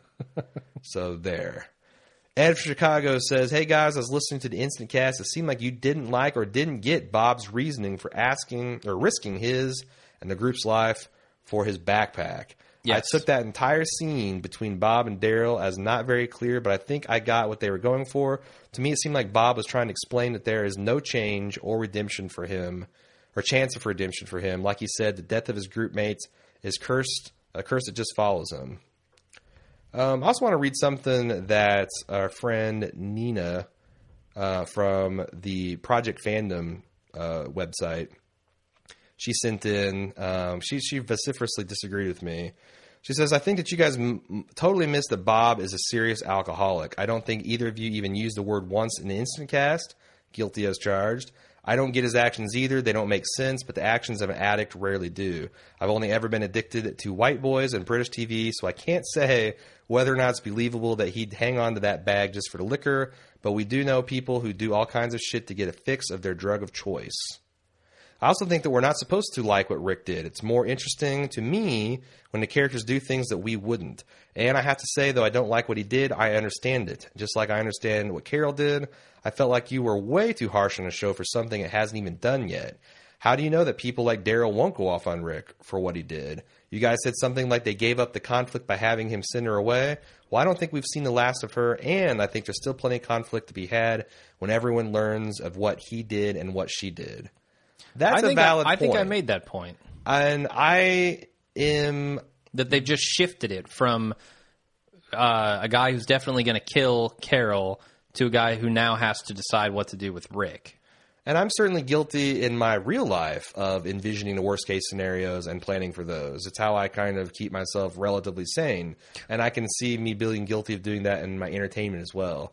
The other thing about Bob is it's not that I didn't understand like his motivations or whatever. I didn't understand the scene. Like that's what I was trying to say is I just didn't get what was happening. Okay. Ashley M. said Rick didn't know what he's going to do with Carol, I think, until about halfway through the episode. Like Jim was saying in the Instant Cast, he was testing Carol and Carol playing along. She's not stupid. She knew what that run was about. Rick could very easily have saved Carol by exiling her. I think bringing her back to face justice, whether via the council or via Tyrese, would have proved a worse fate, while I'm sure there are more rational members of their group, for example, Herschel, would understand why she did it. Mm-hmm. Yeah, I can definitely see that. See, I would like to see Rick's group establish something along the lines of, we're not going to kill the living. Although she did kill, I mean, that's the thing. That seems to be one of Rick's things, you don't kill the living. Yeah. She did. She was a murderer. I don't know that I buy that he was like trying to spare her. He might have inadvertently spared her. I don't think that entered his moral calculus. Yeah. He just wanted her gone, but he wasn't. So I guess he wasn't going to kill her. I mean, that was the benefit of the doubt he gave for their relationship. I think so. But there's no need. It's kind of like, why go out of your way to kill a zombie that's not bothering you? Yeah, I don't think she's going to come back like the governor and try to get revenge on Rick for banishing her. That's kind of what I was trying to get with you about, like, where do you think she left off? Because that's my feeling, too. There doesn't seem to be much anger or vengeance there. It was indifference, for sure. Ooh. I said that like 8 times at the end of this episode. Well, I was thinking other thoughts and other places, Jim. Ooh, okay. Laura says, we're ready for Laura. Laura says, as for D'Angelo's alcohol issues, why has no one mentioned the obvious? Take D-Bob back to the prison and get Herschel to be a sponsor. Then we can start a 12-step program, taking turns reading how it works at the start of the meeting. And by the way, what the hell is Daryl going to say to Rick when he says he ran off Carol? I'm alternately dreading his confrontation and really looking forward to it. That for sure is some conflict that must be resolved. Yeah. When he sees Carol not there, he's going to at least want to know what happened. And I don't think Rick is going to lie to him. Like you said earlier, that's not Rick. Rick, yes. I just don't see that in the character. Yeah, no, you're right about that. I don't think that we've seen the last of Carol, Hipster Boy, or for that matter, the Governor. Carol will be back, I think, and maybe save Rick's bacon in some last-minute way. I think we probably will see the Hipster Boy as well, even if it's just as a zombie, and he'll be wearing that watch of Rick's. He can take it back. That could be a strong... Although, how far from the prison do you think Rick... I feel like there are pretty good ways. 8 miles. No. They're absolutely... He says no, it is 8 that's miles the other north. Group, right? No. Oh, you're right. No, you're he right. says it's 8 miles north. You're right. My fault. Yeah. So, yeah. Okay. 8 miles away. So he could make it 8 miles as a zombie, right? I mean, that horde was like 50 miles away for all we know. Well, I mean, even if he's... And I assume it's coming. Yeah, I mean, even if he's just shuffling along at 1 mile an hour, he could make that in 8 hours. So, yeah. Right. Mariana Cat says, was wondering what y'all thought about Carol's inconsistent mothering urges. In this episode, we see her go from giving a motherly lecture to Lizzie, then forbidding her from calling her mom, to telling the Dumb and Dumber fruit-picking duo that she has 2 girls and daughters back to prison, to telling Rick that she's completely moved off from Sophia, to putting up a very weak fight when Rick banishes her. She made a promise to a dying man to watch over his little girls, and now she backs off on that without so much as a strong emotion. When she lost Sophia, she was devastated. Then she showed strong maternal instincts with Judith. Then she set up a school reading club, ninja training for the kids. In fact, she was so maternal that Lizzie's dying father chose her to essentially be his daughter's new mom. And she accepted that hesitation. And now she bails so easily? I don't get it. Yeah, it did feel weird coming off of, I don't know if it was last week or the week before with their father. I think it was the week before. Where she seemed to be kind of broken up about that whole situation and how it related to Sophia, right? Mm-hmm. I mean, that's the vibe that I got during that episode, and now she's right. It's completely different here.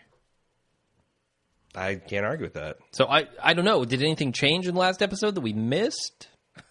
Like, was there some event that happened? I don't think... all of a sudden Carol's all indifferent now and callous, and I don't think so.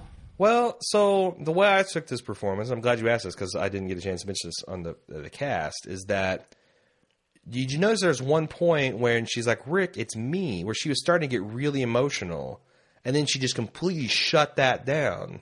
And I think that ties into her earlier talk about how to become a survivor, a hardcore, dyed-in-the-wool survivor, that you have to keep fighting and pushing those feelings down. And I think that was her taking her own advice. She just kind of is kind of chilling the way she's able to flip a switch and go from okay, well, if that's my new reality, that's my new reality. Give me my gas can, I'll get the fuck out of your hair. Yeah, good point. And I thought, so her giving that watch could almost be seen as her divesting herself of of her sentimentality that she had towards the group. Yeah, and I mean, she talked earlier about her husband a little bit and how she was kind of. She can't believe how long she let that go on, right. And still cared for the guy in some perverse way. And her getting rid of that watch was also part of that, Like, that's her memento that she's been holding on from this guy. She gave it away.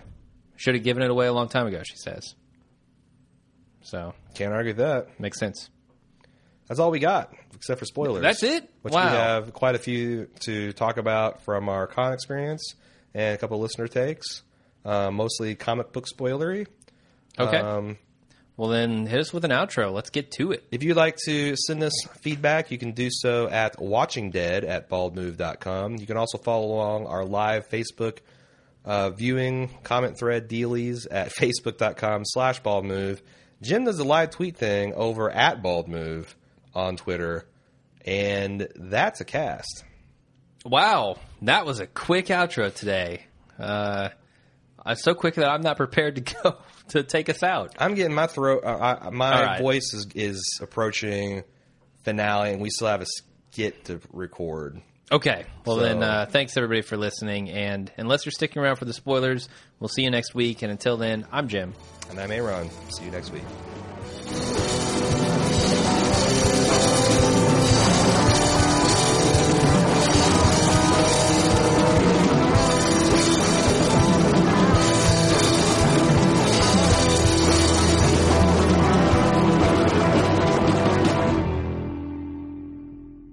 And we're back with the spoiler section.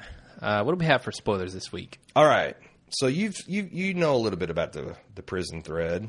I've heard about it, yeah. Andrew Lincoln said a bunch of interesting things. He was actually the most forthcoming of everybody. I feel like he's got the most power to He could say whatever he wants. tease people. Yeah, what they're going to do, fire him. Right. He said a couple things. Number They're one, going to drive him out to a housing addition and leave him. banish him. Number one, that Rick is going to use a very unorthodox / creative melee weapon Yes. in this season. What the hell do you think that could possibly be?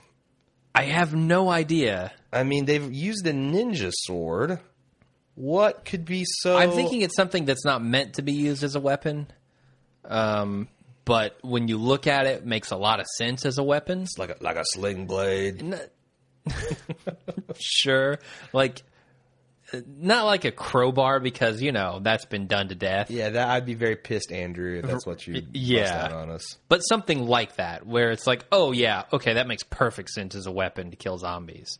But I didn't think of it. I'm trying to think what would be spectacular.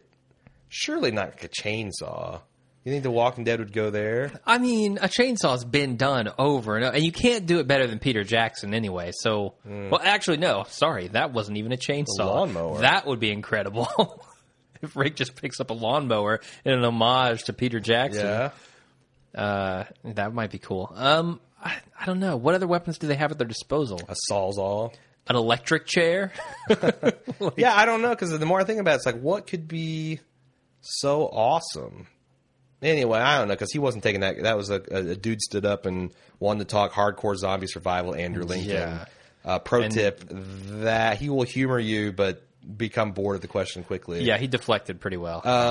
A couple things. He mentioned Chandler Riggs and how much growth he's done as an actor. And he says that, I believe he said this mid-season finale is a Carl spotlight. Yeah. Now, where he almost carries the episode He himself. carries the episode himself. There's a couple of things here. If you're a comic book fan, my first thought is, are they finally going to do the arc where Rick and Carl... so if the prison gets overrun at the mid-season point, one thing that happens in the comic is everybody runs pell-mell general retreat. Rick and Carl get holed up somewhere, and Rick succumbs to some sort of sickness, and which would make sense in this current thread we're doing. He finally gets sick, and they have to hole up in this house, and it's this intense arc where it's his dad in a coma almost, and Carl having to protect him, and Carl is angry at his father for kind of abandoning him this way. And he's frightened because he's a kid and he has false bravado that I don't need you anymore. But then he breaks down and he's scared that his dad's going to die. And it's a tough thing to watch in the comics.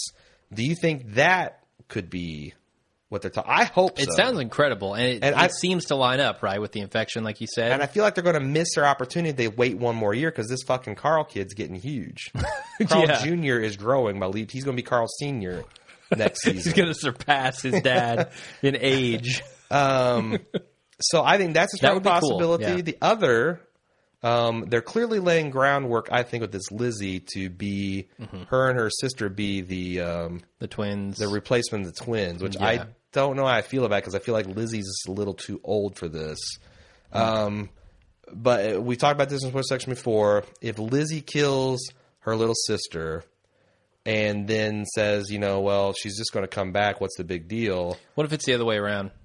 That could be that she's heard her big sister talk about this enough that she does it. Yeah.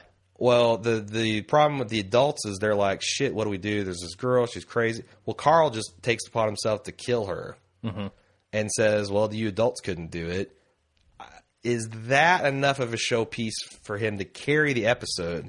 I feel like it's the latter, or it's the former example. So, I feel like that might be the stronger way to go. However, think about that decision of Carl's in light of what just happened on this show and what he did to Carol for doing the same thing. Yeah, and... I don't know, man. That's pretty strong. That would be a strong finale as well, which wouldn't involve them getting run off of the prison grounds. But you're probably right. They're going to get run off the prison grounds. So I think the former because the way they're going to go. But so okay. The other thing he said is that the current. So we're talking about the mid-season finale. The other thing Andrew Lincoln said was that next season's finale that they're filming right now is the darkest and most adult Walking Dead has ever been. Which, keep in mind, we're talking about Sophia dying, the death of Sophia. We're talking about the, rape of Maggie. Yeah, could we be talking about Michonne's revenge on the governor? Could they just go balls to the wall with that? No fucking way. And it's already been done. Like, what do you mean? That scene has already happened. The governor lost his eye. I think that's the AMC version of, getting your eyeball scooped out with a spoon after it was shoved up your asshole, mind you. Yeah. So no, I don't. Yeah, think but doesn't a lot more stuff happen with like infiltration of the prison, and he sends somebody in, and he gets somebody the Hunter plot cuts line? Their head off, and okay. So here's what I'm thinking. Okay, but I don't know how to reconcile this with my thoughts that the mid-season they get run off the prison by this horde of zombies they've been telegraphing. So in when the governor returns for the second time in the comics, he has captured Tyrese, and he says, "I'm going to behead Tyrese if you don't open up these prison gates." Yeah, and he cuts his head off because Rick obviously doesn't let up. What if he captures Carol and threatens to cut her head off? And that's the. And does, yeah. Like, he cuts Melissa McBride's head right off on camera in front of the gates as a prelude to an all-out war with the prison. Because we haven't seen the last of her. I don't think she would join the governor, because I saw a lot of people suggesting that. I don't think so, no. And I don't think there's any animosity. What do you think of that? It's not a bad idea. Especially if it leads to the all-out attack and maybe like the zombies overrunning them. I don't know. I feel like the zombies are going to happen before the governor happens, but I don't know how they deal with that massive horde.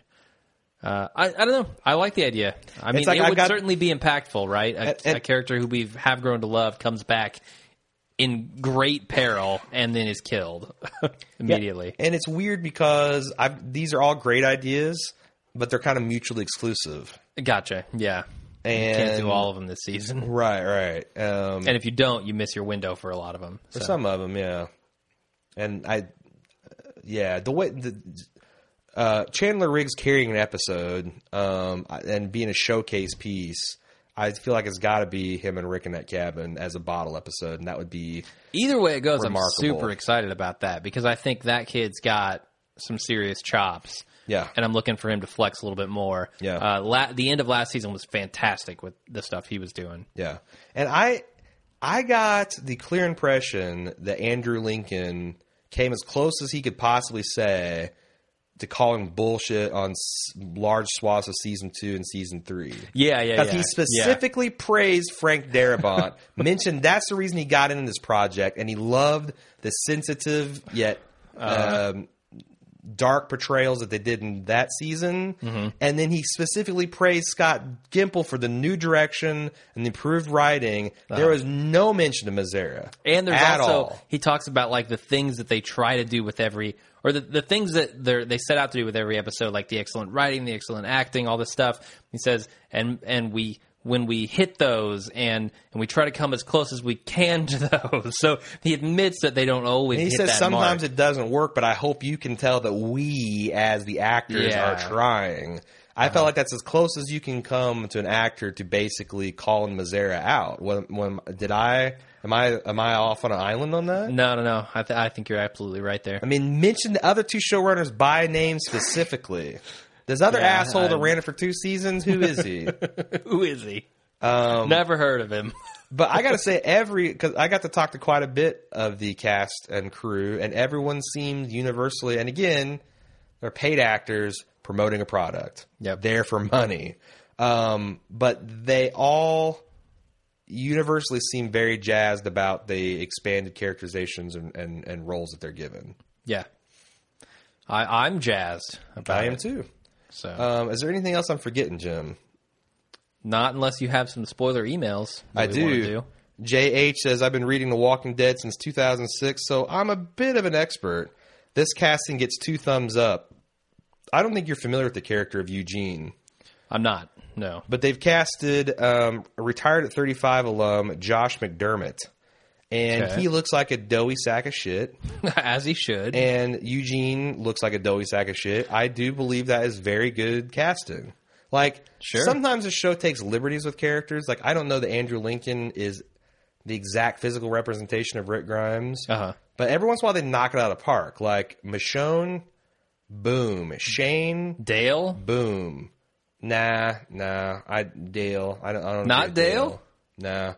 I don't know. It's I been actually a while thought since I've Lori read those was really comics. good. I think Carl was really good, but this guy is knocked out of the park. All right. Should have hired me if they wanted a doughy sack of shit. He'll be joined by, and we talked about this, the Southland alum Michael, Kudlitz, as Abraham. So I wonder, and man, I wish you need to at least catch up to like episode 50, 60. Right. Because I would love to get your take on, do you think that's going to be a this season? Is that going to be a next season? If they get run off the prison this season or this half of the season, the next season is kind of their wandering phase. Yeah. Because that's another way that the Walking Dead could get dark, is they could do the Hunter plot line. Sure. I feel like that Eugene and Abraham will show up around in right at the mid-season if that's the case where they're going with that. But anyway, any more thoughts on that? No, sir. Marquis says, interesting. He talked about our last week's comments, that they're interesting thoughts on the Walking Dead sister show spinoff. But I got to say, I'm looking forward to a fresh cast and setting. How many long, hard Georgia winters do we have to live through? Personally, I'd like to see a Southwest U.S. / Northern Mexico setting. Would have a very different feel, great material for human conflict with the dissolution of the nation-state borders. That's a hell of an idea. Uh-huh. Because one of the coolest things about the bridge was that kind of dichotomy, and you just erase that border. Uh-huh. That would be fucking wild.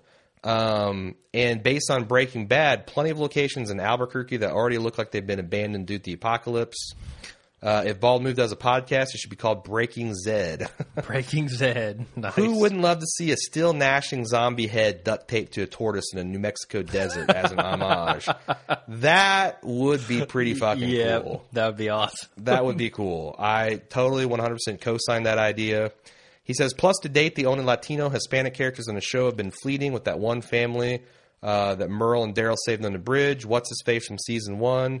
Who left, and we called him Chubbs, I believe. Chubbs. Who left to try to meet up with his family on the coast, and the criminal underutilization of Martinez, who is a favorite character of mine from the comics and the Governor books. I'm not being overly PC here. This is about locking in a growing demographic of American viewers and giving the spinoff show a distinct culture. Hey, man, I'm all for more minorities in entertainment. I'm a supporter of that. Have you seen the new comedy series Brooklyn Nine-Nine with Andy Samberg? I haven't seen it. The previous looked kind of funny. Really fucking funny. All and right. the other thing is that show has got an seemingly effortlessly diverse cast.